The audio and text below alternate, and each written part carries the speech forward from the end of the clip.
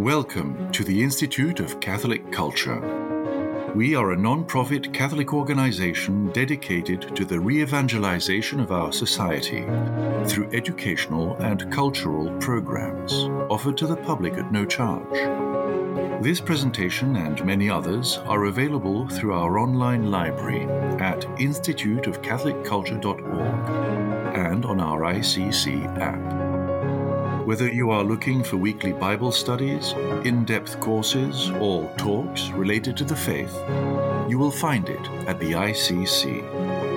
Please check out our upcoming schedule of live online events and engage with us on social media. All are welcome to join our growing international ICC family. For handouts, links, and further study materials, please visit this program's page on our website or app.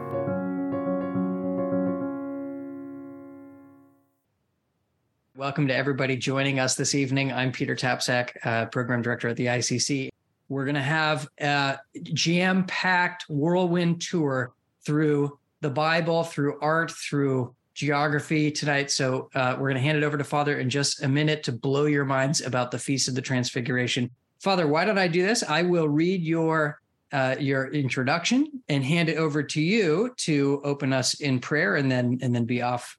Our speaker this evening is our own founding executive director at the Institute of Catholic Culture. Father Hezekiah Carnazzo graduated from Christendom College in 2004 and completed a master's degree in systematic theology with an advanced apostolic catechetical diploma at Christendom's Graduate School. In 2009, Father Hezekiah founded the Institute of Catholic Culture and has since served as its executive director. Ordained to the priesthood in 2016, Father Hezekiah has lectured throughout the U.S., is a regular guest on the Sunrise Morning Show, and has appeared on EWTN's Sunday Night Live and Marcus Grodi's Coming Home Network. He serves as pastor of St. George Melkite Greek Catholic Church in Sacramento, California, where he lives with his wife, Linda, and their 7 children. Please welcome, he needs no introduction, I suppose, for those of you who know them, Father Hezekiah Carnazzo. Thank you, Peter. Let's begin in prayer, and then we'll start our Bible study. Blessed is our God at all times, both now and ever, and unto ages of ages. Amen.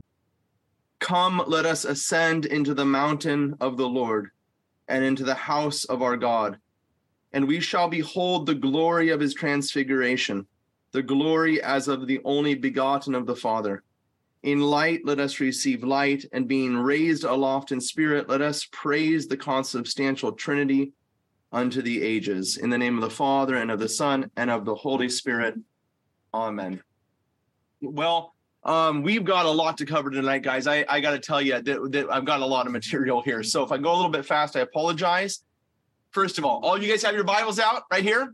Because I have to tell you that of all the Bible studies I have done, prepared for over the last probably, maybe 10, 15 years, this is the most exciting preparation I've done over the past week. And so I'm pretty pumped to be with you and to be sharing with you this beautiful Feast of the Transfiguration, do the study on the feast itself. Like Sister Angela said, I've been gearing up for about a year for this one. Well, to be honest, I've been gearing up for about 15, 20 years. I've been teaching this Bible study for the past 23 years. And I will tell you that I threw my notes out and I completely re-prepared the whole Bible study because my head was blowing off as I was studying this stuff from some new angles.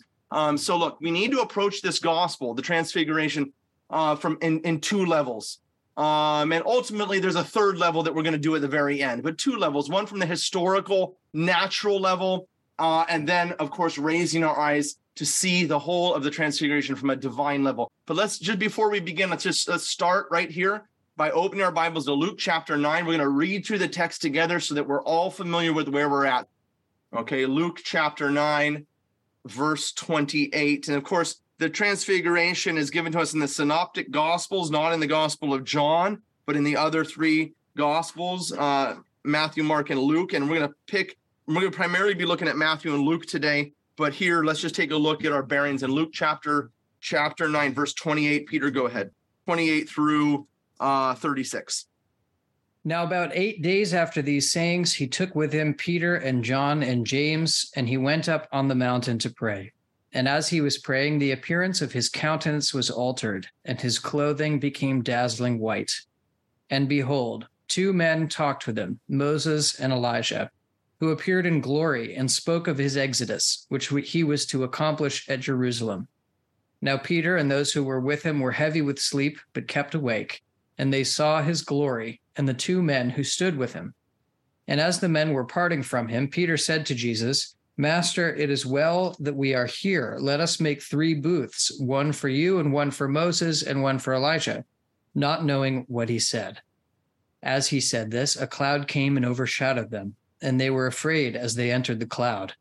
And a voice came out of the cloud saying, This is my son, my chosen. Listen to him.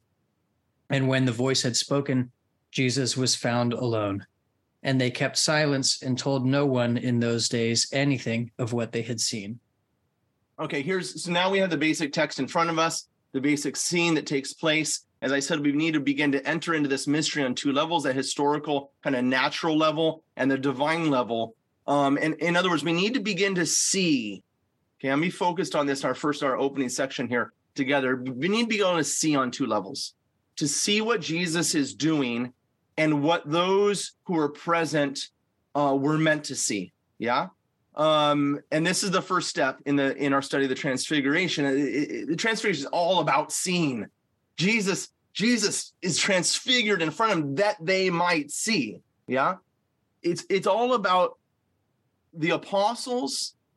It's all about us beginning to see and to come to realize through that vision who Jesus really is. And I cannot stress this enough, how important this is that we begin to see the Transfiguration rather than read it in the page of our Bible. Okay. Joseph Fitzmyer says this: to understand the importance of this episode, one has to take seriously the context in which it is found.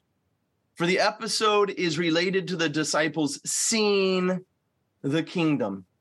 And St. Ephraim goes further. He says that Christ led the disciples up the mountain of Transfiguration to show them that he is God, to show them the glory of the Godhead, and show that he is God, and show them his kingship. Yeah.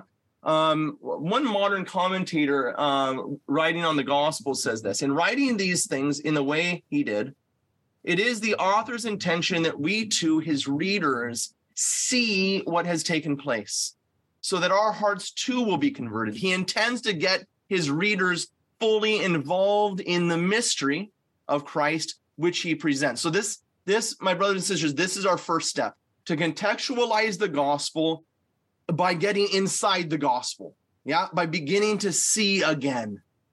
And to do this, to get involved, as Hinnebusch says, we need to begin to actually by seeing, by knowing where we are and what the scene looks like around us. So let's begin by our ascent and by climbing the magnificent mountain of Tabor, up the steep, twisting path through a thicket of oaks and pistachio trees, to the summit where a view opens upon the east over the Jezreel Valley toward the Sea of Galilee and the River Jordan. Peter, we're going to pull up some slides here and share some pictures of this beautiful place. And I should begin the big picture, right? This the Holy Land. You can see the Dead Sea, and then coming up, you can see the Jordan River, the Sea of Galilee. Yeah. And then I'm just going to come over to the left. You're going to find Mount Tabor. Okay, there's Mount Tabor. Notice how close Mount Tabor is to Nazareth down south, and then also to Cana, right? Look right there. It's like a little triangle. Cana, Tabor, Nazareth are all there. Okay, Peter, we've got another slide there. This is pretty awesome, which is a video slide, and it's going to help us kind of just kind of build that vision that we need to build here. So Peter, let's go ahead and take down this map. There you go. Okay, this is your view. Just before we begin, this is your view. Go ahead, Peter, and hit play on this of Mount Tabor. You can see the Jezreel Valley all around it. It's quite magnificent. Notice that Tabor is an isolated mountain. It's not part of a mountain range. It rises up from the surrounding Jezreel Valley, much like a throne set over the earth. Okay, now you can see Nazareth there. It's 5.5 miles from Mount Tabor to Nazareth. So you gotta just realize, right? 5.5 miles in that world, when you're looking at a magnificent mountain just coming right out of the valley, you can see Tabor from Nazareth. So as Jesus was growing up, no doubt he would have gone there with his friends. No doubt he would have climbed up this mountain, and no doubt they would have recalled the stories of salvation history that took place here. And I do believe that it was as a child that Jesus chose this mountain as he stood on it. Knowing what was coming, knowing what he would do, he told himself, this is the place where I will be transfigured in front of my closest friends. Okay. Peter, the next slide there is going to bring up the view from Mount Precipice, which is the view from Nazareth. Okay. So this is, you can see we're going to bring up here in a second. There you go. This is the place where they were going to throw Jesus off the cliff. Yeah. Remember, he unrolls the scroll in Luke chapter 4, and they become infuriated. They take him to a high mountain and throw him off. This is the place where they were going to throw him off. And there you can see Mount Tabor in the distance. Okay, Peter, the next slide, and I know there you go. There's Mount Tabor. Nazareth. Cana is like 4 miles or 3.5 miles, I think. So as the crow flies, of course, and that's the way Jesus would have gone, not on the modern roads. They would have just walked across the fields. Okay, so it's right there. You want to know why Jesus and apostles were invited to the wedding at Cana? Because they were his neighbors. It's right there. Okay. All right, Peter, let's go to the next slide, which is another video, which is going to go ahead and take us right up the beautiful mountain of Tabor. And I hope this is helpful to you guys. For those that have already been to the Holy Land, maybe you've seen some of these things, but for those that haven't, here it is. Now you can see the winding road that the modern cars take up the mountain. And we're just going to take a moment here, guys, to allow this video to just kind of get our bearings. This is about as close, sister, as I can get you without taking you there, okay? God bless Amy Giuliano and our staff for getting these video clips and taking us. You can start to see now some of the Crusader ruins that are all around. So if you look into the trees, even over there to the left, to the right, you're going to see chunks of rock building that are there. A huge Crusader fortress that was built up here. The remnants are still there, and you can see them. And then on the top of the mountain, as we kind of enter into, this is the road that heads up to the Latin monastery. But on the top of the mountain, there's 2 monasteries. The Catholic monastery, which is straight ahead here, and the Orthodox monastery over there to the left. It's quite beautiful. So, Peter, can we just stop? Well, thank you for stopping it there. That's perfect. And let's take a pause here. Let's go over to the Orthodox monastery, because it is amazing inside. And I bet you of all of our pilgrims to the Holy Land, you're like, I didn't get to go over it unless you came with Father Hezekiah, of course. This is truly unique. So, Peter, go ahead and hit play there. You can notice the palm branches over there. We'll talk about the palm branches and the reason why, not just because of Palm Sunday, but that's part of it. It's all about the study that we're going to be doing today. And then you enter into the church, which is just absolutely magnificent. It's covered in icons over there. Well, he's going to take us up to the roof, to the ceiling. You can see it's completely covered in icons. Onto the right-hand side there, this little wood shrine. There's a rock there that of the transfiguration that Jesus stood on. Yeah, it's just absolutely magnificent. Okay, Peter, that's good. Let's go back over to the video then. That's going to take us right up, straight up the road to the Roman Catholic monastery, the Franciscan monastery that's there. Again, you can see some of those remnants to the right and left of the ancient Byzantine monastery that's there, the Crusader fortress, and the ancient Byzantine monastery, which is the earliest established buildings. You can still see chunks of the floor down below as they've done excavations and things like that. For those that have never been to the Holy Land, we're just going to go ahead and enjoy this moment for them. Let them see this for themselves.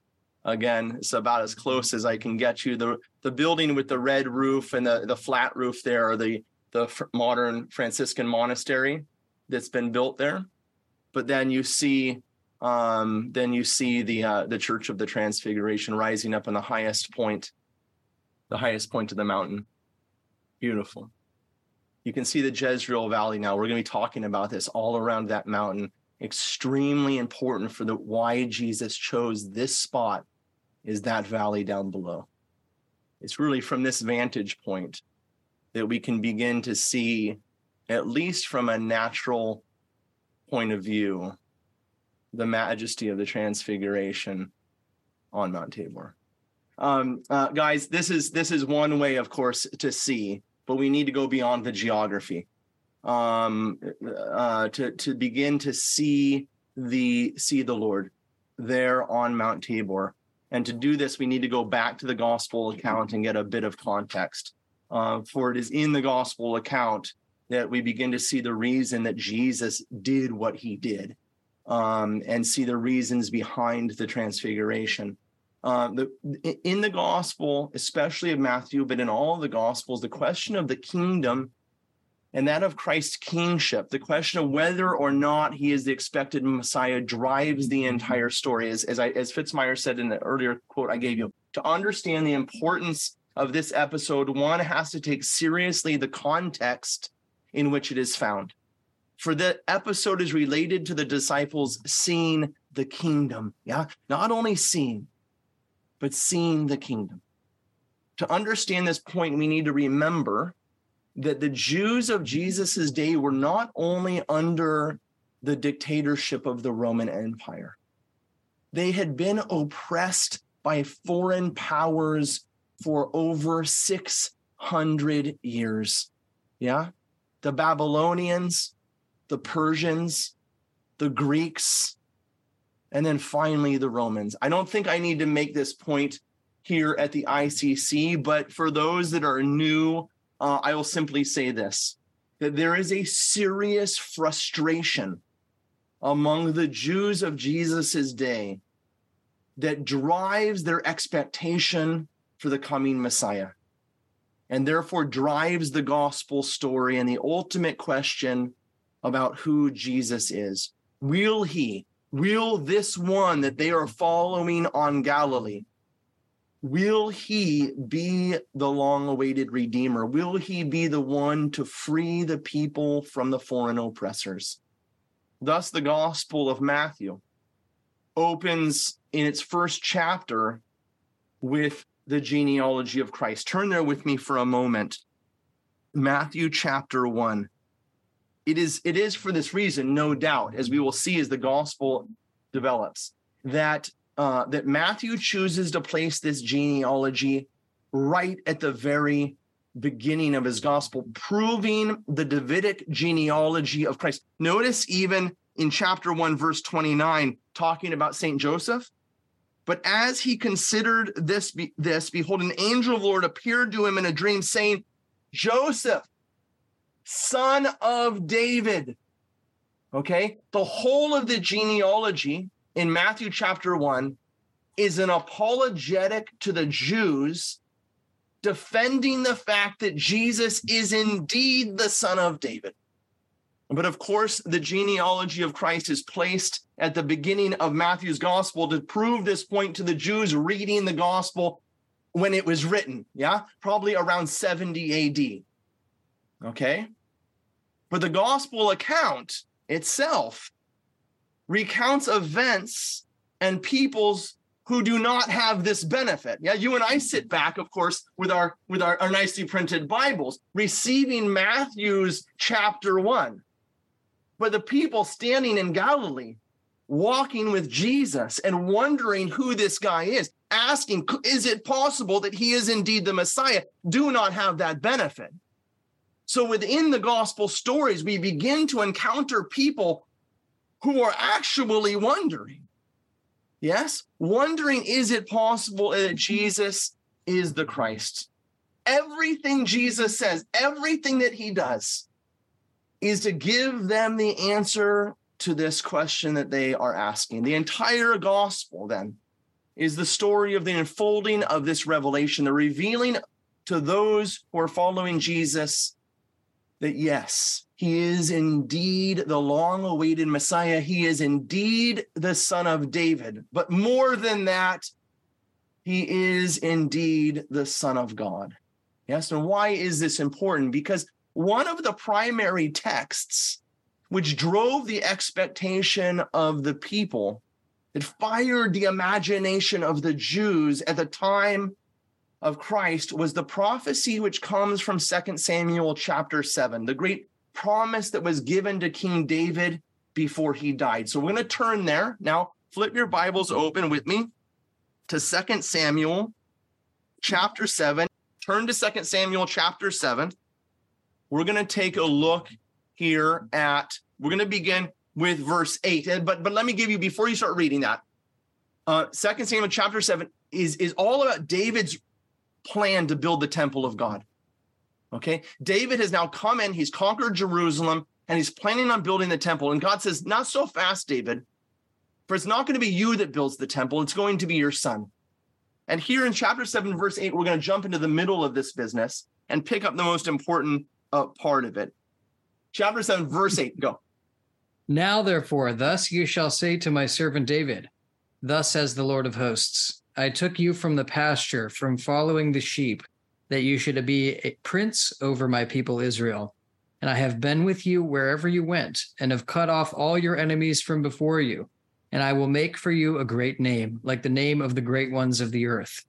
And I will appoint a place for my people Israel, and will plant them, that they may dwell in their own place, and be disturbed no more. And violent men shall afflict them no more, as formerly, from the time that I appointed judges over my people Israel. And I will give you rest from all your enemies. Moreover, the Lord declares to you, and here's the key, that the Lord will make you a house.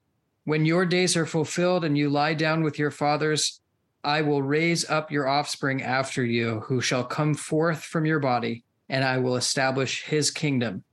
He shall build a house for my name, and I will establish the throne of his kingdom forever.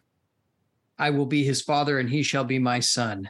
When he commits iniquity, I will chasten him with the rod of men. Okay, I'm going to stop you right there. Notice, guys, fundamentally important.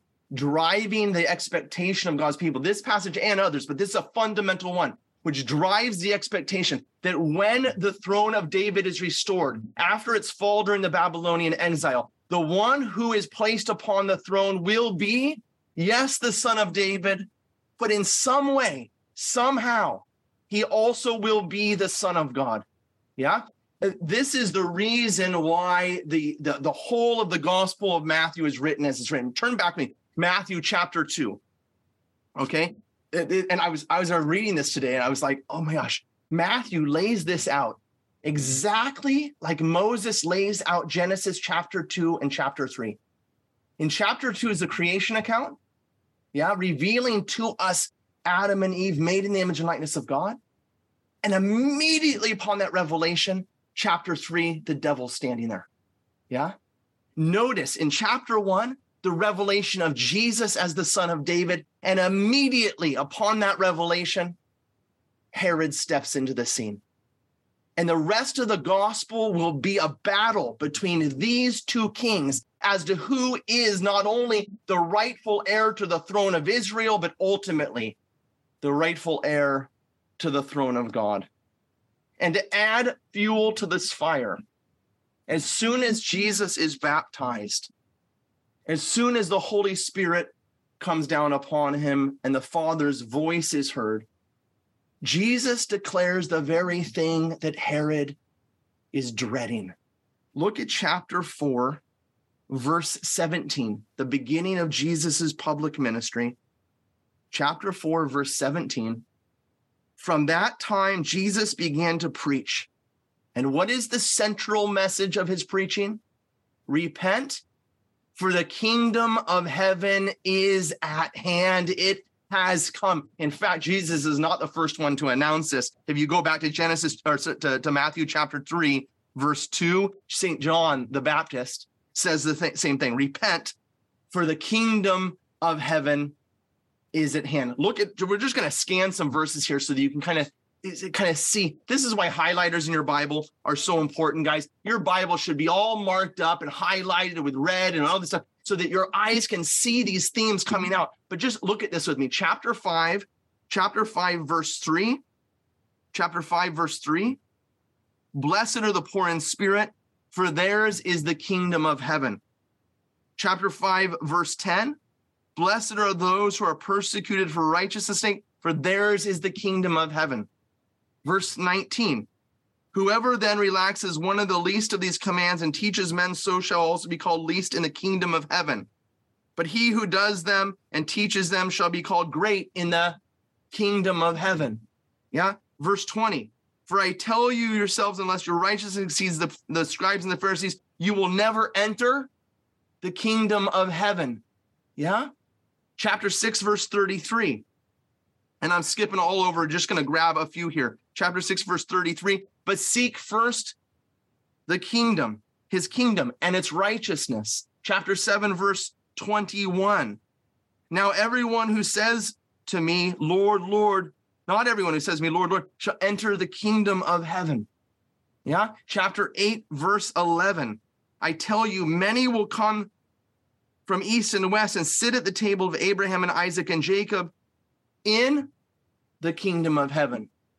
And then all of a sudden, my brothers and sisters, this is what it's so when you start seeing the gospel coming alive like this, when you start seeing this theme come forth, and Jesus is repeating constantly in the face, and you have to realize the Herodians are all around him as he's preaching. Yeah, Herod has declared himself. Herod has declared himself to be the Messiah. He believes himself to be the one, or he probably doesn't know. He doesn't believe himself, but he's trying to convince people. Yes. And suddenly the demons themselves cannot remain silent. Look at chapter 8, verse 29. We can go over to verse 28. And when he came to the other side, to the country of the Gerasenes, two demoniacs met him, coming out of the tomb, so fierce that no one could pass that way. And behold, they cried out, what have you to do with us? 2 Samuel 7. What have you to do with us, the Son of God? Chapter 9, verse 27. Chapter 9, verse 27. And as Jesus passed on from there, two blind men followed him, crying out, have mercy on us. Have mercy on us, O Son of David. Now, listen, watch how Jesus begins driving this home, okay? Throughout his parables, there is one theme that just keeps it's like Genesis chapter 1, yeah? And God saw that it was good, and God saw that it was good, and God saw that it was over and over and over again till you can't get away from it. Look at this in the parables. Chapter 13, verse 11. And he answered them, to you it has been given to know the secrets of the kingdom of heaven. Verse 24. Another parable he put before them, saying, the kingdom of heaven. Verse 31. Another parable he put before them, saying, the kingdom of heaven. Verse 44. The kingdom of heaven is like a treasure hidden in a field. Verse 45. Again, the kingdom of heaven is like a merchant in search of fine pearls. Verse 47. Again, the kingdom of heaven. Verse 52. And he said to them, therefore, every scribe who has been trained for the kingdom of, do you guys see this? He won't stop. He's pounding them over the heads with the same point, because the whole of the gospel is about the ultimate question that they are asking. And now at this point in the gospel, it all comes to the surface. Look at this. As Jesus finishes the parables, verse 53. And when Jesus had finished these parables, he went away from there. And coming to his own country, he taught them in their synagogue, so that they were astonished. And they say, where did this man get this wisdom and these mighty works? Is not this the carpenter's son? Is not his mother Mary? And are not his brothers James and Joseph and Simon and Judas? Do you see? They're asking the fundamental question that the gospel author wants all of us to ask. And this is ultimately the fundamental question that Herod himself is asking. Herod is worried, but he is worried about the wrong thing. While he is dreading the possibility that Jesus is announcing that he is the claimant of the throne of Israel, Jesus is about to reveal that he is the claimant to the throne of God. Notice chapter 14, verse 1. Right here, right? The parables happen. The kingdom of heaven, the kingdom of heaven. And then they're asking where he's from. Is not this the one we know? And suddenly Herod comes back on the scene and asks the same question. Chapter 14, verse 1. At that time, Herod the Tetrarch heard about the fame of Jesus, and he said to his servants, "This is John the Baptist. He has been raised from the dead." Now, look, Matthew just goes right to the point, right? But Luke helps us see a little bit more. Okay, hold your Bibles there in chapter 14. Okay, and go to the Gospel of Luke with me. Luke chapter 9. Right before the Transfiguration, which begins in Luke in verse 28. This is Luke chapter 9, verse 7. Now Herod the Tetrarch heard of all that was done, and he was perplexed, because it was said by some that John had been raised from the dead, by some that Elijah had appeared, and by others that one of the prophets of old had risen. And Herod said, "John I beheaded." And here's his question, "But who is this about whom I hear so much?" Yeah? This is the question, my brothers and sisters, for us too. As Hindenbush says in that quote I gave you earlier, in writing these things in the way he did, it is the author's intention that we too, as readers, see what is taking place so that our hearts too will be converted. He intends to get his readers fully involved in the mystery of Christ, which he presents. And having entered into this story, having gotten involved, if you will, we need to start to look around us and listen not only to the conversation that Jesus is having with the apostles, not only to the parables as reported by Matthew, but we must begin to hear the conversation around the conversation. Jesus has been healing the blind. He's been healing the lame. He's multiplied the loaves and fishes. He's raised the sick from their bed. He's even raised the dead back to life and walked upon the stormy sea. And now the crowds around him are quite perplexed, and they're fundamentally divided. For there is on one side of this story a group of people that have set themselves very much on Herod's side and therefore very much against Jesus, who is the Christ. Turn your Bibles back from Matthew just one page with me or 2 pages to chapter 12, verse 14. But the Pharisees went out and took counsel against him, how to destroy him. Yes, this is one side of those who are standing around him. On the other side are the apostles, drawing close to our Lord, Jesus' closest friends. But even the apostles themselves are struggling. They're grappling. They have a hope and expectation. But is this the moment? Is this the one they're waiting for? And so Jesus finally turns to them. After all of his preaching, after all of his healings, after all of his miracles, he finally turns to them and confronts the question that has been stirred up within them and forces them to make a decision. Look at Matthew chapter 16. As all of this now comes to its conclusion, Jesus finally turns on his heels and looks at his friends and says, "What side are you standing on? Are you with the Pharisees? Are you with Herod? Or are you willing to be citizens of the kingdom which I am proclaiming?" Chapter 16, verse 1, my brothers and sisters, is so often misread by our Roman Catholic brothers and sisters about Peter. Matthew chapter 16 is not about Peter first and foremost. It is first about Jesus, because all good theology and all good biblical scholarship is Christocentric. It is only by knowing who Jesus is that we can then come to understand and appreciate who Peter is. Yes? Chapter 16, verse 13. Now, when Jesus came into the district of Caesarea Philippi, He asked his disciples, who do men say that the Son of Man is? They say some John the Baptist, others Elijah, or others Jeremiah, or one of the prophets. And he said to them, yes, but who do you say that I am? Who do you say that he is? I cannot stress how important this moment is in the gospel enough. For Peter's answer, the question that Jesus is asking calls them to risk everything. To say that Jesus is the Christ, that he is the king in Herod's territory is treason, and it warrants death. And much like the tip of Tabor rising up from the Jezreel Valley, so the Transfiguration is the tipping point of the gospel. Everything before it leads to it, and everything after will flow from it to the passion.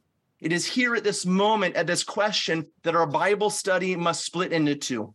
As I said before, there are two levels to this story, two views of Christ and who he is and of what he's doing. The historical and natural level, the question of whether he is the king who is to come to free them from the Roman oppression, and the divine level, the question of whether he is in fact the Son of God. And this question, who do you say that I am, must be proposed. It must be understood on both levels.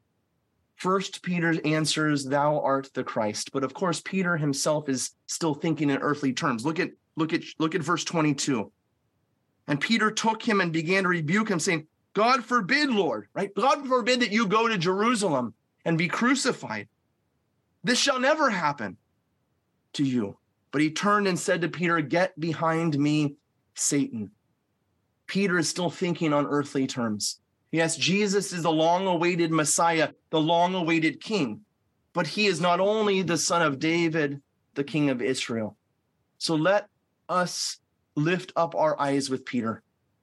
And Jesus now leads his closest friends up the mountain to reveal to them exactly what this means, exactly how they are to see him. And this brings us back, at least for a moment, to geography, to make sure we can get our bearings right? So Peter, let's pull up one last time, just a very quick clip over the Mount of Tabor, and to see this beautiful place that Jesus has chosen. Here's the feast, the cloud that Annie was talking about in the pregame discussion that descends every year on this feast of the Transfiguration. And below, of course, is the Jezreel Valley, which I'll speak about in a moment. Jesus chose this place for a very important reason.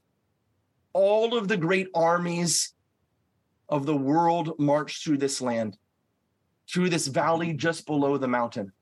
The Egyptians, the Babylonians, the Persians, the Greeks, and the Romans. The greatest army of the world had ever known marched through this valley.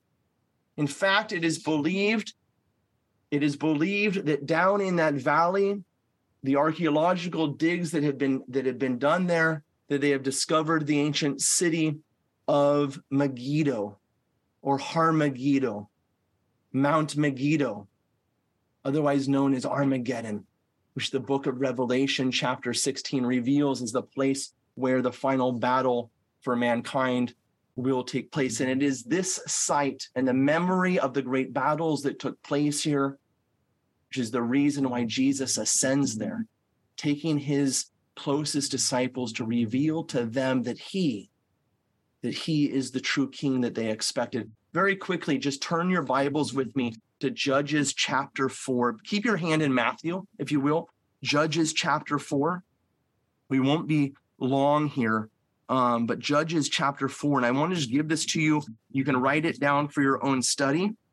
And notice in chapter 4, verse 4. Judges chapter 4, verse 4. Now, Deborah the prophetess, the wife of Lapideth, was judging Israel at the time. She used to sit under the palm of Deborah between Ramah and Bethel in the hill country of Ephraim. The people of Israel came up for her for judgment, and she sent and summoned Barak the son of Abinoam from Kedesh in Naphtali, and said to him, the Lord, the God of Israel, commands you, go gather your men to Mount Tabor, taking 10,000 of the tribe of Naphtali and the tribe of Zebulun, and I will draw Sisera, the general of Jabin's army, to meet you. with his troops, and I will give him into your hand. I leave that. I go back to the Gospel of Matthew. My brothers and sisters, this is the story that Jesus would have been reading with his friends on Mount Tabor as a child. This is the story they would have been recalling and remembering, how God and his people had been victorious from this place over their enemies. And it was to this mountain, the mountain of the victory of God over his enemies, that Christ chose to bring his closest friends, to reveal to them the answer to his own question. Who do you say that I am? Most scholars believe that this is the reason why Luke begins his account as he does. Turn with me to Luke chapter 9 again. Luke chapter 9, verse 28. Now, about 8 days after these sayings, he took with him Peter, John, and James and went up the mountain. Notice the 8 days that Luke points out. 8 days after what sayings? Yeah, 8 days, of course, after the most important conversation that has taken place. That conversation between Jesus and Peter, in which Peter says, "You are the Christ, you are the Messiah, you are the King that we have been waiting for." And it is for this reason why Peter, up on the mountain, reacts to the mystery of Christ transfigured as he does in verse 33. Verse 33, and as the men were parting from him, Peter said, "Master, it is well that we are here. Let us make 3 booths, one for you, one for Moses, and one for Elijah." Here we're going to need to turn to the Old Testament again and to refer back to the festal cycle of the Jews to better understand the context in which Christ is revealing his messianic identity. For there is one feast and one feast only among the Jews that lasts for 8 days. And it is the feast within which Peter and virtually all of the church fathers and all modern biblical scholars interpret this entire event. Turn with me to Leviticus chapter 23. Chapter 23, verse 33 through 36, Peter, and then we're going to jump to 39 down to the end of the text, okay? And the Lord said to Moses, "Say to the sons of Israel, on the 15th day of this 7th month, and for 7 days is the Feast of Booths to the Lord. On the first day shall be a holy convocation. You shall do no laborious work. 7 days you shall present offerings by fire to the Lord. On the 8th day you shall hold a holy convocation and present an offering by fire to the Lord. It is a solemn assembly. You shall do no laborious work." Skipping down. "On the 15th day of the 7th month, when you have gathered in the produce of the land, you shall keep the feast of the Lord 7 days. On the first day shall be a solemn rest, and on the 8th day shall be a solemn rest. And you shall take on the first day the fruit of goodly trees, branches of palm trees." Remember the palm branches on the monastery over the door? Go ahead, Peter. "And willows of the brook, and you shall rejoice before the Lord your God 7 days. You shall keep it as a feast to the Lord 7 days in the year. It is a statute forever throughout your generations. You shall keep it in the 7th month. You shall dwell in booths for 7 days. All that are native in Israel shall dwell in booths, that your generations may know that I made the sons of Israel dwell in booths when I brought them out of the land of Egypt. I am the Lord your God." Okay, my brothers and sisters, as with all of the feasts of the Jews, the whole Jewish festal cycle is built on layers, okay? The first layer being the harvest layer. Okay, if you understand this, all of these crazy feasts, you're like, I don't understand Sukkoth and all these stuff, Passover, what's going on, and all these things. If you understand this, that there's a natural layer, and then there's layers layered on top of it over time, you'll start to understand and break through and understand the festal cycle. The most ancient and basic layer is the harvest layer, the harvest cycle. The Feast of Booths was celebrated in the fall, sometime around September, not too long from now. Yeah, it was a fall festival. Notice verse 40. Verse 39. On the 15th day of the 7th month, when you have gathered in the produce of the land, there it is. Yes, the fruit of goodly trees. Later on, down there in verse 40, it's originally a harvest festival. The second layer is the layer that is layered on top of it, and that is the time of the Exodus. The events of the Exodus began to be remembered on these harvest festivals, and you get that again there in verse 42, Come down with me to verse 42. You shall dwell in booths for 7 days. All that are in the native in Israel shall dwell in booths. No, they would do what they mean by booths. They'd take branches. They would break down these branches on the tree, and they'd build huts and they would live inside these green huts of branches for 7 days. Yeah. That your generation, verse 43, that your generation may know that I made the people of Israel dwell in booths when I brought them out of the land of Egypt. I am the Lord your God. So there's your Exodus layer. Okay. But the third layer, for us, the most important, is the Davidic layer. From the time of the Davidic kings, the kings assumed the rights of this feast of booths to celebrate their royal enthronement. Yes, and why not, right? It is the great harvest day when all of the food is gathered in, yeah? And the people of God are rejoicing, much like we have fall festivals today, yeah? And the tables are heavy laden with all of the vegetables and all of the fruits which have been gathered in. And so, of course, the king says, let this be my festival, yeah? My festival, when everyone's happy with what I've provided. But what is interesting for us is not so much what the Davidic kings did with the feast, but more importantly, how this impacted the messianic hopes of the people. It is important to remember that with the fall of Jerusalem, as the Babylonian exile set in, there appeared to be little to no hope in the restoration of the throne of David. The kingdom had fallen. The kingdom was lost. 2 Samuel 7 appeared to have failed. The people, therefore, began to refocus their hopes, their vision of restoration away from the earthly kings that had caused such a disaster. And they began to refocus their hope, their vision upon the Lord, hoping that somehow 2 Samuel 7 would indeed be fulfilled, that God indeed would intervene in what had taken place. In some way, God himself would become their king. Turn with me to the prophet Zechariah. And there you're going to see this hope of God's people revealed. Zechariah chapter 14. We'll just grab a few verses here, but I would suggest you go back and read Zechariah 13 and 14, okay? Yeah. Says Zechariah chapter 13 and 14, but here we're on 14, verse 8. On that day, whenever you're reading the prophets, you read on that day, it's when the Messiah comes, when all things are restored, right? When the foreign oppressors are cast out. On that day, living waters, hello, listen, Christians, on that day, living waters shall flow from Jerusalem. In verse 9, and the Lord will become the king. Verse 16, then everyone that survives of all the nations that have come against Jerusalem shall go up year after year to worship the King, the Lord of hosts, and they will keep the feast of booths. It was believed among the Jews of the time that when the Messiah finally came, all other feasts would cease, and the feast of booths, in which they lived in booths for 7 days, in which they took branches of palm and waved them in the air, yes, celebrating the entrance of the king, that this feast and this feast alone would be celebrated when they chanted Psalm 118, blessed is he who comes in the name of the Lord. This feast and this feast alone would remain. Just a side note, if you're thinking about Palm Sunday, you're right, because while the Jews should have been preparing for Passover, they knew that if the Messiah came, Passover would go away.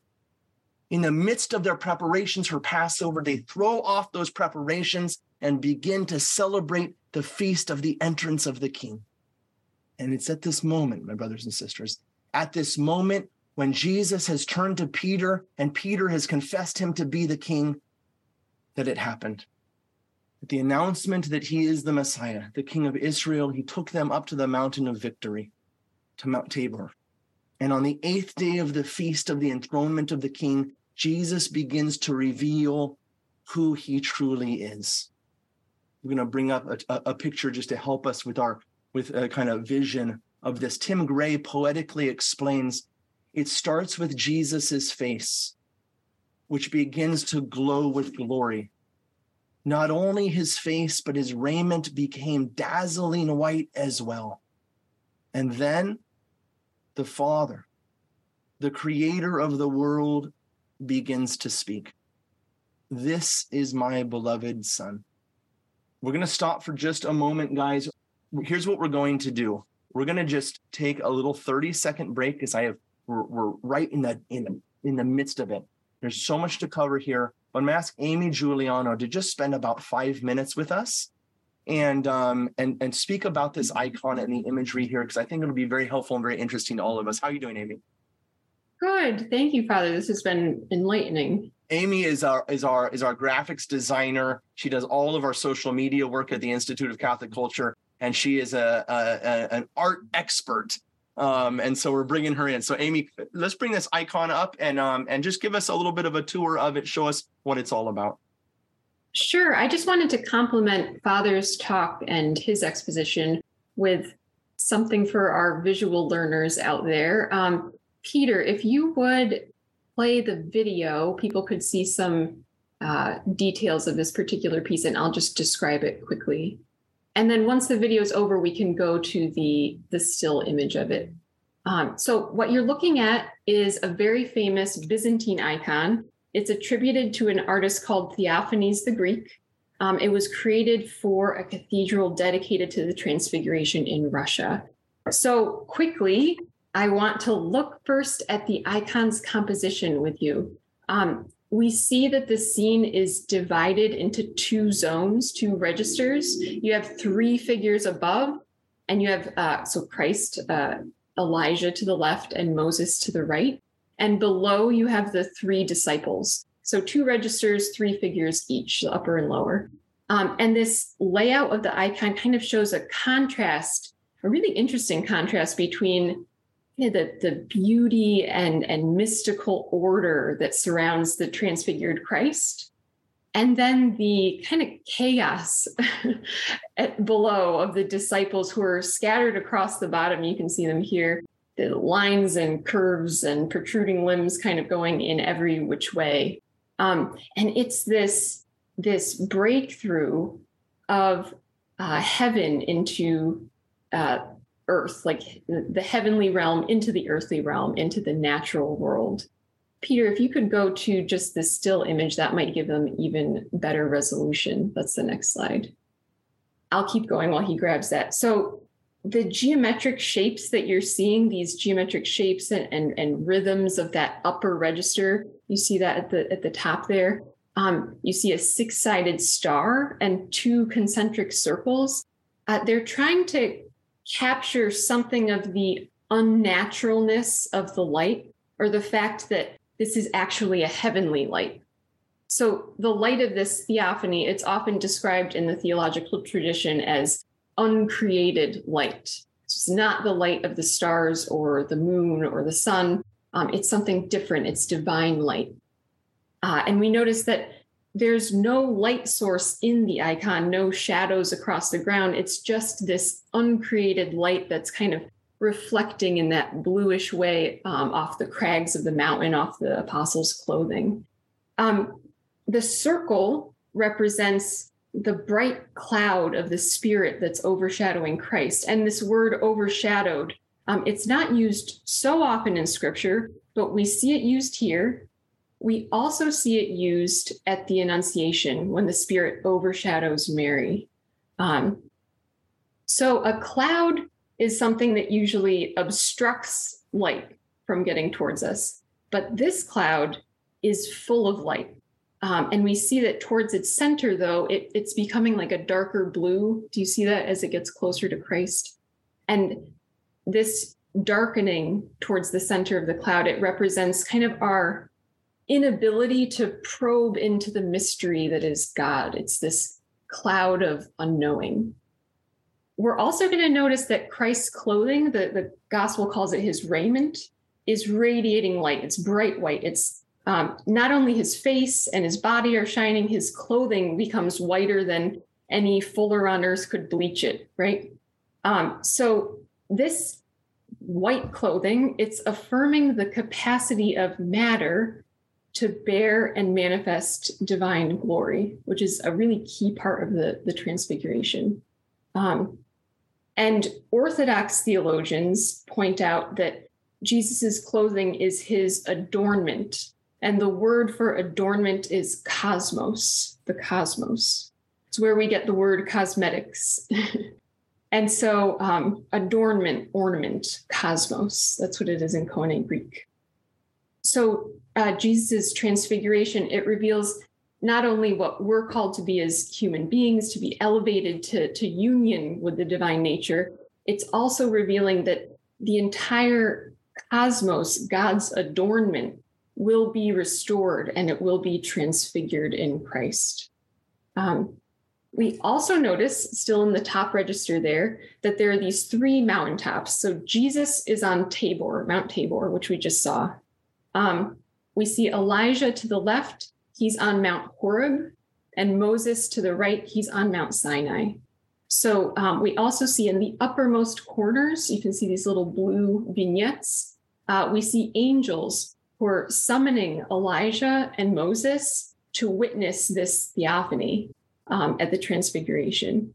So it's interesting because it's the culmination of their longing to see God.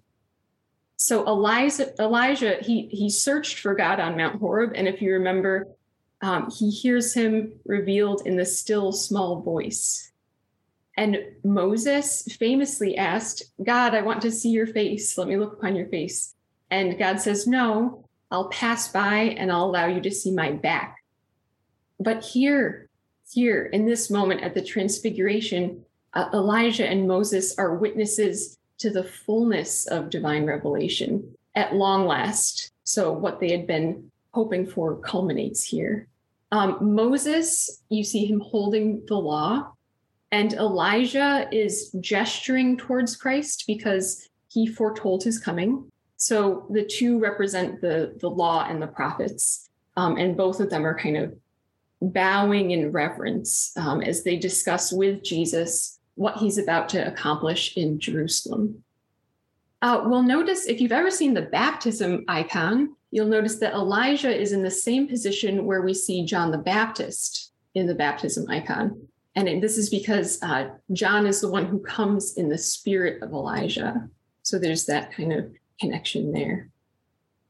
Moses and Elijah are also representing the living and the dead. We know that Moses died, and in scripture we hear that the archangel Michael fought with Satan over the body of Moses. So we know that he died, but Elijah was taken up into heaven. So the two of them represent the living and the dead, who are all there gathered to witness this event. We're looking at the upper register that really shows Christ in glory.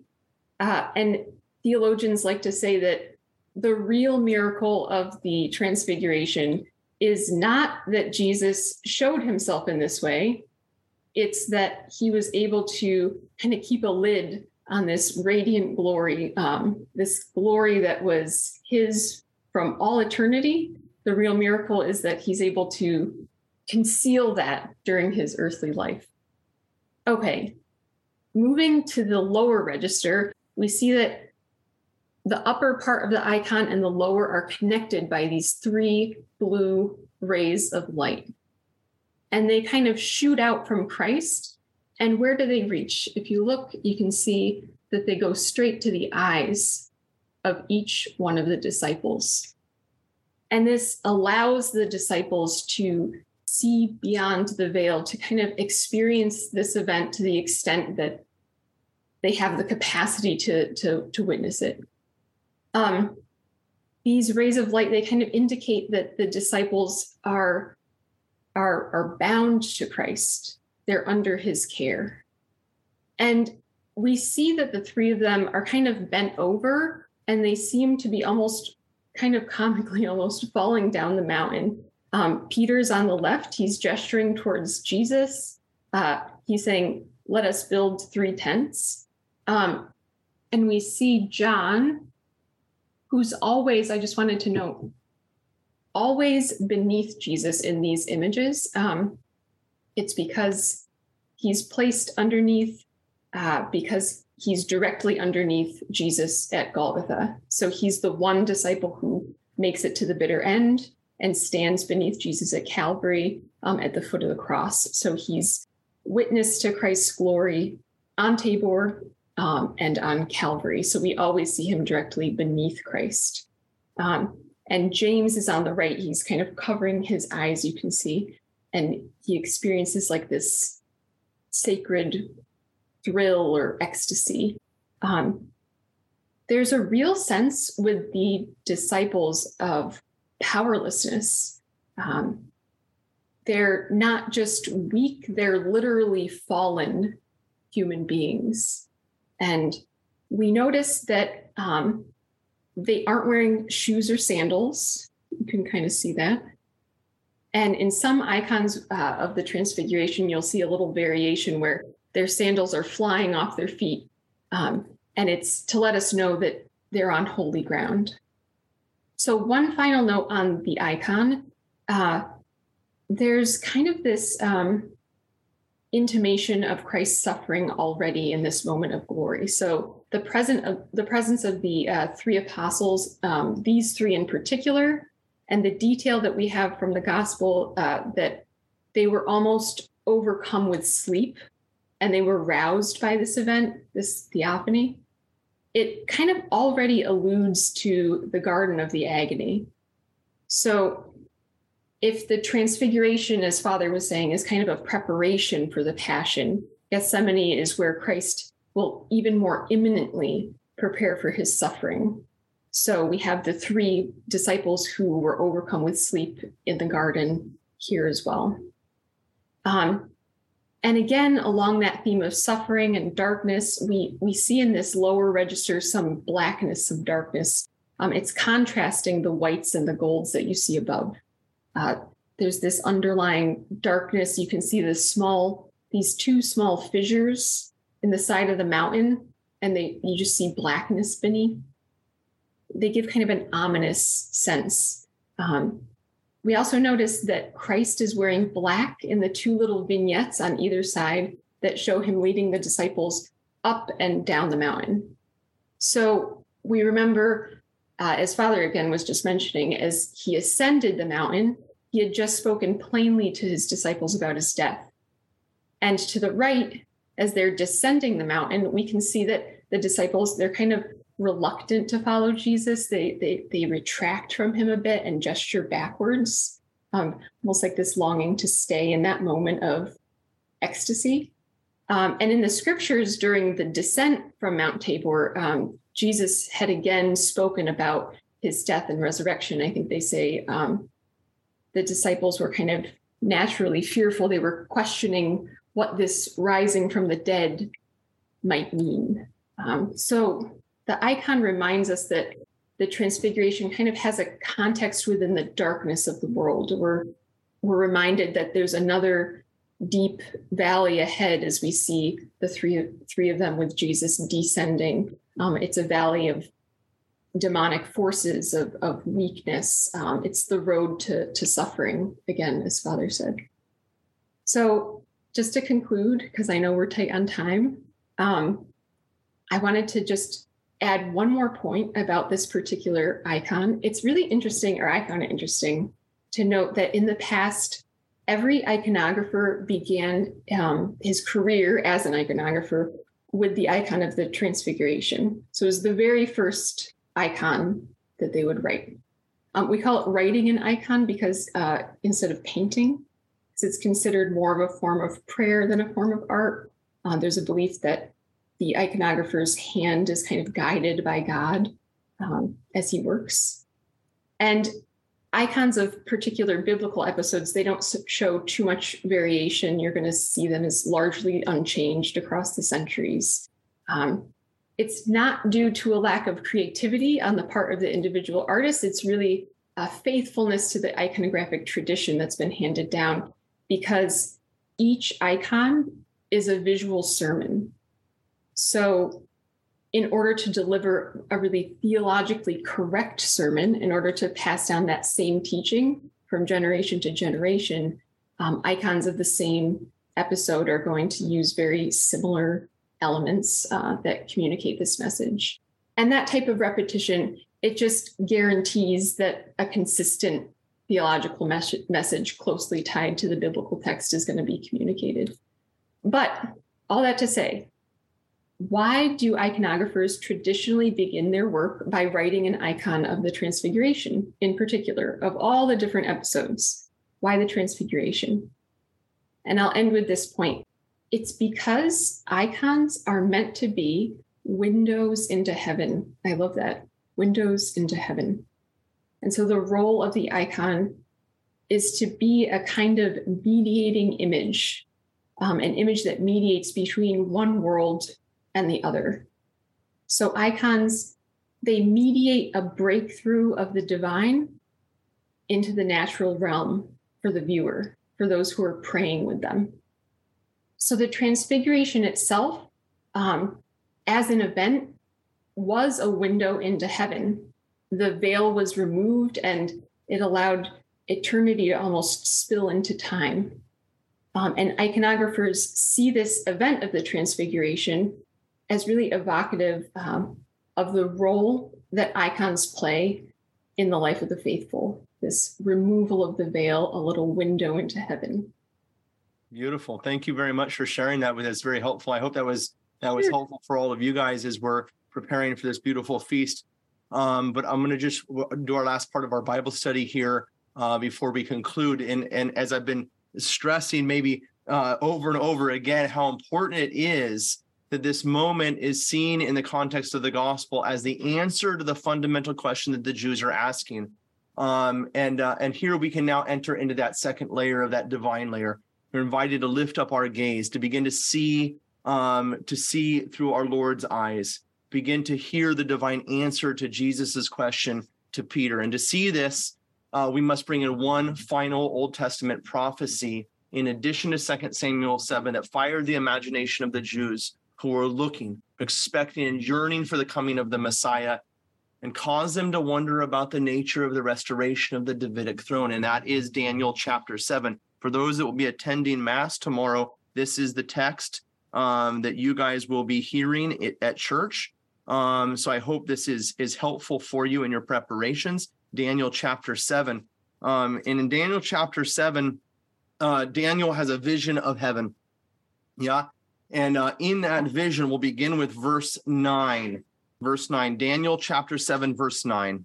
As I looked, this is Daniel. As I looked, thrones were placed, and one that was ancient of days took his seat. His raiment was white as snow, and the hair of his head like pure wool. His throne was a fiery flame with its wheels burning fire. A stream of fire issued and came forth before him. 1,000,000 served him, and 10,000 times 10,000 stood before him. The court sat in judgment, and the books were open. We'll come down to verse 13. Verse 13, I saw in the night visions, and behold, with the clouds of heaven, there came one like a son of man. Remember that. There came one like the Son of Man. He came to the Ancient of Days and was presented before him, and to him was given dominion and glory and kingdom that are all peoples, nations, and languages should serve him. His dominion is an everlasting dominion which shall not pass away. His kingdom, one that shall not be destroyed. On the clouds of heaven, one like the Son of Man, coming riding to the Ancient of Days. Now flip back your Bible to Matthew chapter 16, verse 13. Notice now what Jesus says.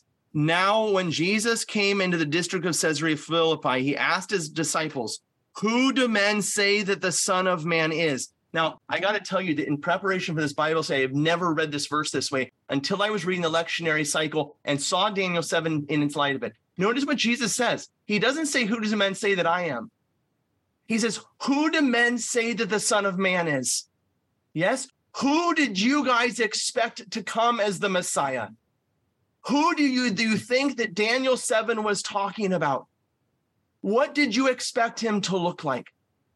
What did you expect the Son of Man to look like?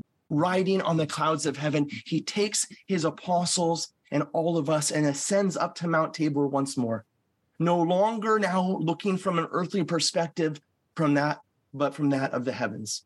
For in this moment of wonder, in this moment in which the apostles are struggling to understand who Jesus is, the Lord, the King not only of Israel, but the King of the universe, takes them up to the highest mountain, a place literally touching the heavens. And in this moment, look at chapter 17, verse 2. And as he was transfigured before them, his face shone like the sun, and his garments became white as light. And behold, there appeared with them Moses and Elijah talking with them. And Peter said to Jesus, Lord, it is well that we are here. If you wish, I will make 3 booths here, one for you, one for Moses, and one for Elijah. As he was speaking, lo, a bright cloud overshadowed them, and a voice of the cloud came, this is my beloved Son. My brothers and sisters, we are invited in this moment to begin to see what does it look like as that cloud descends upon Jesus and the apostles. What does it look like but that Jesus is indeed riding on the clouds of heaven? And in this moment, the Ancient of Days appears and reveals that this one is his divine Son, the Son of David, the man before them, the one born of Mary, is also the Son of God and King of creation. At this moment, Luke tells us something very strange. If you turn with me to Luke chapter 9, verse 32.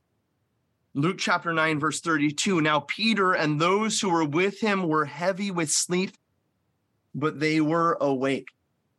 Really? The moment of the transfiguration, would you have fallen asleep?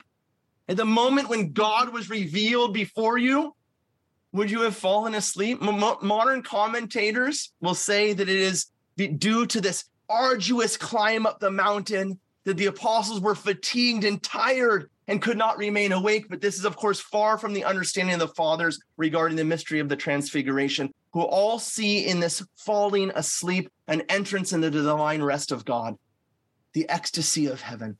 St. Gregory of Nyssa explains the vision of God lulls to unconsciousness every bodily motion. The soul becomes able to receive the vision in a divine wakefulness, which is a pure and naked intuition of this loving presence. All of this, of course, must be understood in light of the 8th day of the Feast of Tabernacles, the day of solemn rest. And it is on this day, the day of the enthronement of the King, on the Feast of Booths, that Jesus reveals himself and the apostles enter into the solemn rest of God. Archbishop Raya explains this moment beautifully. On the Mount of Transfiguration, Christ shone with such divine radiance that the disciples could not bear to gaze directly at him. The intensity of the radiance of his divine presence swept them away, and the brilliance of his beauty absorbed all their attention.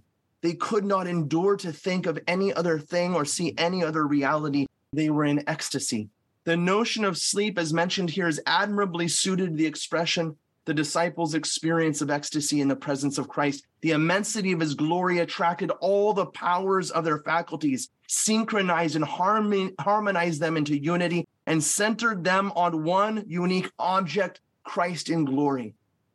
The disciples were completely oblivious of everything else. There's no better expression than the word sleep to describe such an intense concentration. We could spend all evening on this feast. There's so much here. The appearance of Moses and Elijah, Peter's desire to build the booths and remain on the mountain rather than return to Jerusalem for the Passion. But I think for the sake of time, we can bring all of this to a conclusion with one final and critically important aspect of this mystery, and that is its application to us, to our lives. Its meaning for all of us who are entering into the celebration of this feast. As with all of the feasts of the Lord, all of the mysteries of the incarnation, the great mystery, the great revelation, the good news is not so much a mystery and revelation of God, but a revelation of what God has prepared for us. As I've said before, it's no great wonder that Jesus healed the blind, healed the lame, walked on water, multiplied the loaves and fishes. It is no great wonder that Jesus rose from the dead. He is the eternal God. The great mystery of the life of Christ is that in him, mankind once again is restored to our original nature.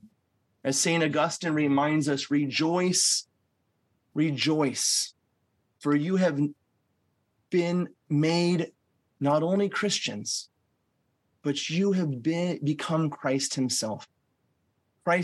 Tim Gray explains that on Mount Tabor, Jesus reveals God the Father's desire to transform humanity into the likeness of divine glory. The aim of the Transfiguration, Gray says, the aim of the Transfiguration is not simply to give a glimpse of Jesus's divinity, but to give a glimpse of true humanity, a humanity that reflects the image and likeness of God in glory. On this feast, in the Byzantine tradition, the chanters in the church will announce the good news in this way. Today, Christ on Mount Tabor has changed the darkened nature of Adam, and filling it with brightness, he has made it godlike. The Feast of the Transfiguration is our feast. It is the day on which we remember the brilliance of the white robe shining like the sun that was placed upon us when we came forth from the saving font of our baptism. It is the day when we hear the words of our Heavenly Father spoken to us. This is my Son, my chosen one. My brothers and sisters, this feast is our feast. Let us rejoice in the gift of God who has overshadowed us with his divine glory and restored us to his divine image and likeness and crowned us once again with the crown of glory. Blessed is our God at all times, both now and ever, and unto ages of ages. Amen. You were transfigured on the mountain, O Christ God, and you shone your disciples as much of your glory as they could hold. Let your eternal light shine also upon us sinners, through the prayers of the Mother of God, O giver of light, glory to you. In the name of the Father, and of the Son, and of the Holy Spirit. Amen. Wonderful. Thank you, Father, for that incredible presentation and all of the work. I know that, I had seen it blocked off in the calendar. I know Father put hours and hours and hours of preparation into this and was able to pull a lot together. It's incredible. So thank you, Father, for sharing that with us. Thank you. Father, unfortunately, had to run real quickly, but Amy is still here. Amy, would you be open to taking a couple of questions on the icon specifically? Because we have a couple that have come in. So would you mind just like taking 2 or 3 minutes here? Because we've got a couple of these.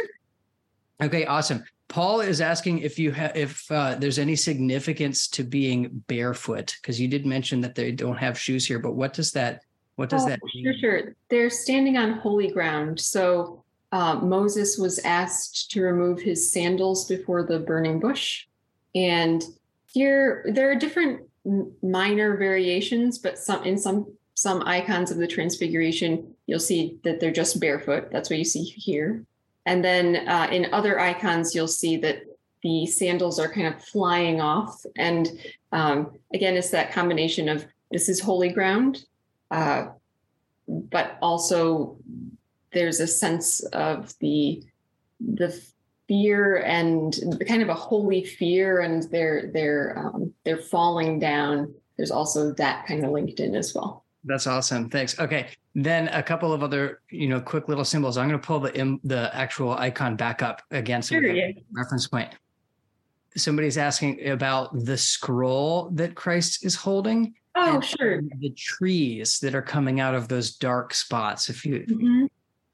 Yeah. So the scroll, it indicates that Christ is the Logos, the Word made flesh. So he's holding the rotulus, the scroll, to indicate that he is the divine Logos. And the trees coming out of these little fissures in the rock, I mentioned the blackness and how it's kind of ominous, the black colors of the fissures and that darkness.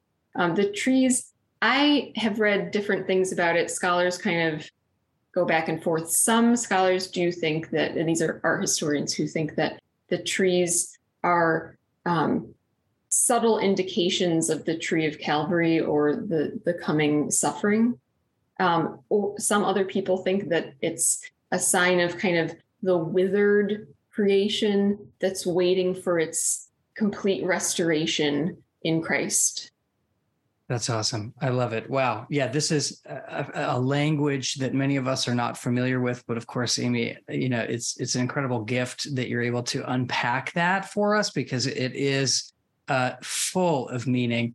And so many of us, might see an icon like this, and to hear it explained like that is incredible. And it's like any language, right? It's not just limited to one book or one sentence. You're going to see things like this pop up in other icons, like you mentioned, Amy. Various patterns. John always being directly underneath. So it's always incredible to get a little bit more of that language of the tradition, that visual tradition of iconography. So thanks for taking a couple of minutes here. I had seen those come in, but we are out of time.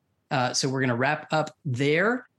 Father typically would close us in prayer, but he is doing that with his parishioners by saying Vespers this evening, and had to run because of the time. So we're going to close it down just with a prayer ourselves. In the name of the Father, and of the Son, and of the Holy Spirit. Amen. Glory be to the Father, and to the Son, and to the Holy Spirit, as it was in the beginning, is now, and ever shall be, world without end.